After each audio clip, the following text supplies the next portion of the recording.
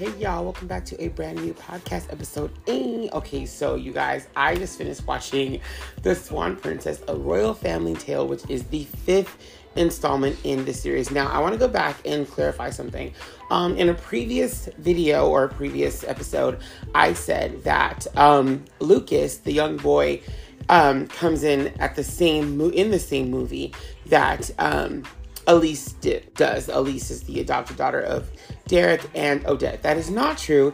He comes into the 6th film. So in the 5th film, which is Elise's debut, he is not in. So I just want to clarify that. But you know who is in this? Cutter, the flying squirrel. I remember getting his name confused with Cutter. Lucas and Cutter getting them confused, which Lucas is a boy, Cutter is a flying squirrel. So I apologize. This film is the 5th film in the series. It's called A Royal Family Tale. And you guys, there's a lot in this one. So basically this film kind of recaps the events of the first movie, sort of kind of letting you know, because obviously this movie takes place or came out 2 years after the Christmas movie. So I feel like they had to recap and say, hey, this is what the previous series was about. This is a new one because we're bringing in a new character of Elise, but we kind of want you to be caught up. So they kind of give you a 3-dimensional reenactment, I guess, of the acts of Rothbart and what he did with Odette, the father, all that stuff. And there's reasons for it, obviously, too. So in the beginning of this movie, we find out that the forbidden arts is almost like this spirit. It's kind of strange, but it also tells of a prophecy, which I was really irritated by, that there was always meant to be a swan princess. So there's always going to be a swan princess.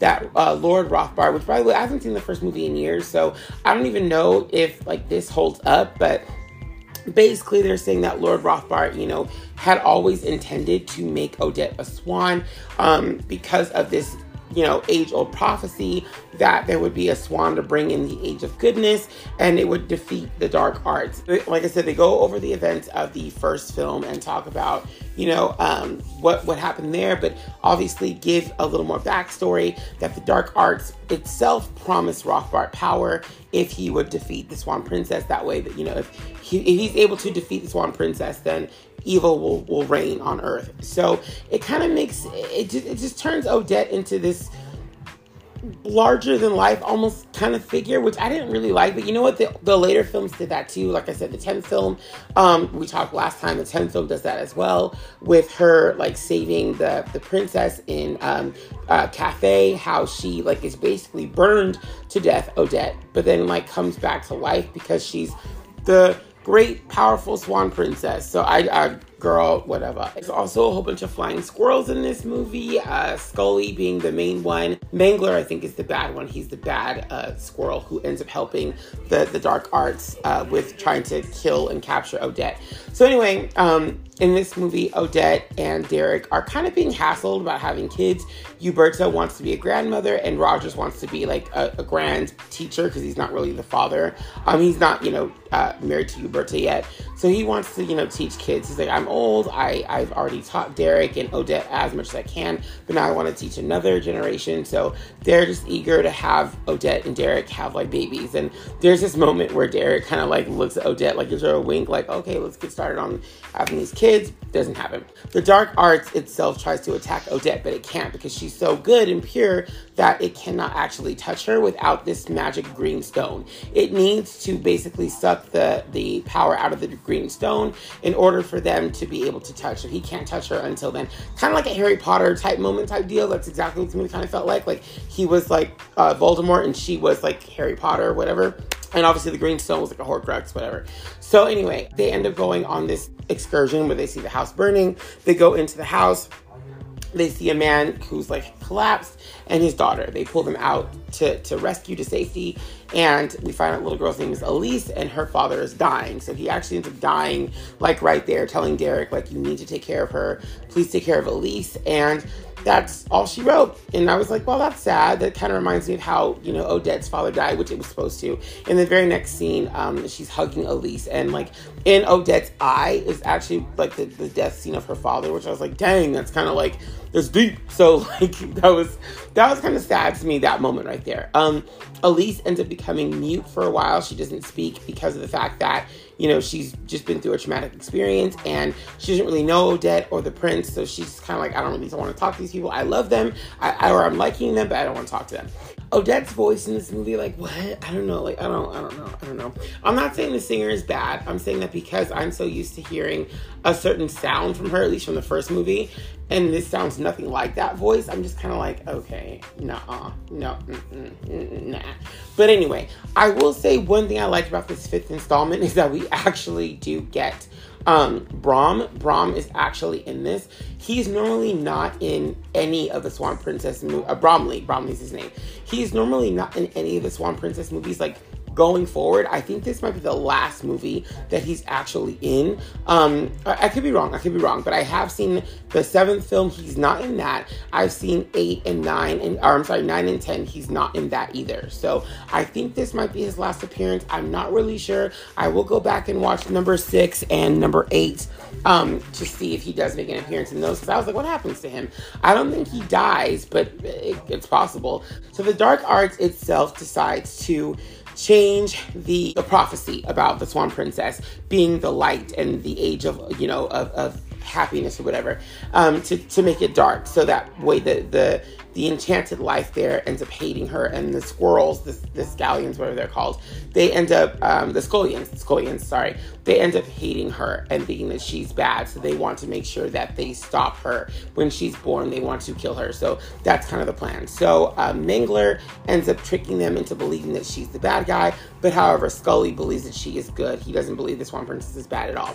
So that's kind of the conflict of this movie is the Scullions end up like attacking Odette's kingdom and basically putting everybody under arrest, and is like, and capturing Elise too.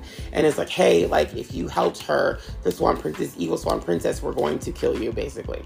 So it's up to Odette and Derek to stop the, and obviously Scully and all their friends, to stop the Dark Arts from taking over. It's funny because in this movie, the Dark Arts doesn't even bother taking any kind of like human form. It's just power.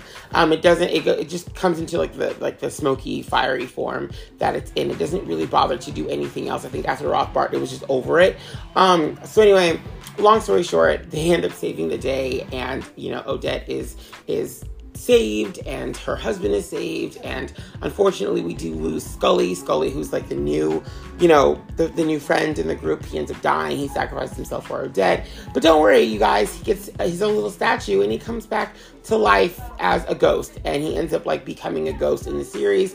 He ends up like in pretty much every other film, kind of like helping them, guiding them through the stories and stuff. So that's cute.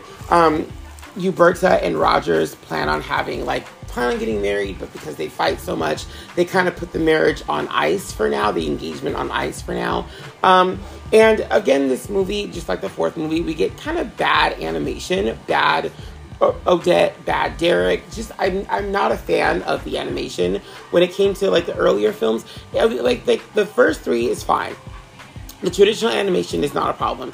It's these 3D movies that kind of get bad, and then it gets better over time. Though, like, I would say the 7th movie and beyond kind of get better with how everybody looks, so it's not too terrible. But yeah, by the end of the film, Elise is talking. She's happy to be there with them, all this good stuff, blah blah blah.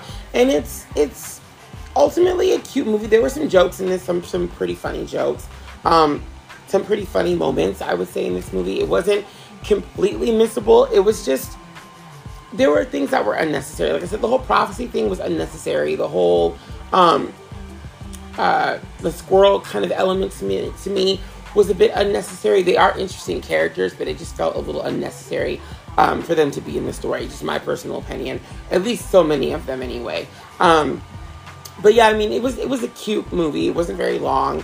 And I'm excited to see the 6th movie now. I did hear that it wasn't a good movie, but I'm excited to see that a little bit more now that I've seen this 5th installment. So I'm going to go ahead and rank them, at least the ones I've seen so far and how I feel about them. So I would say in first place, it is still The Swan Princess. In second place, I think it is Kingdom of Music. And then third place, it is A Royal Wedding. Fourth place, it would be the Royally Undercover. Fifth place, it would be this one, A Royal Family Tale. And then sixth place, the Christmas Special. That I did not like that one at all, really. I still really haven't rewatched 2 and 3, so I'll get back to you on those. And then there's number 6, and then there is number 8. So I'll get back to you on those 4 movies as soon as I am done with the series. That is it for the night. You can watch this one on Amazon Prime. I have a Prime membership, so I'm able to watch the 5th one on there, and I will get back to you guys later on some more stuff. So I'll see you guys next time. Peace.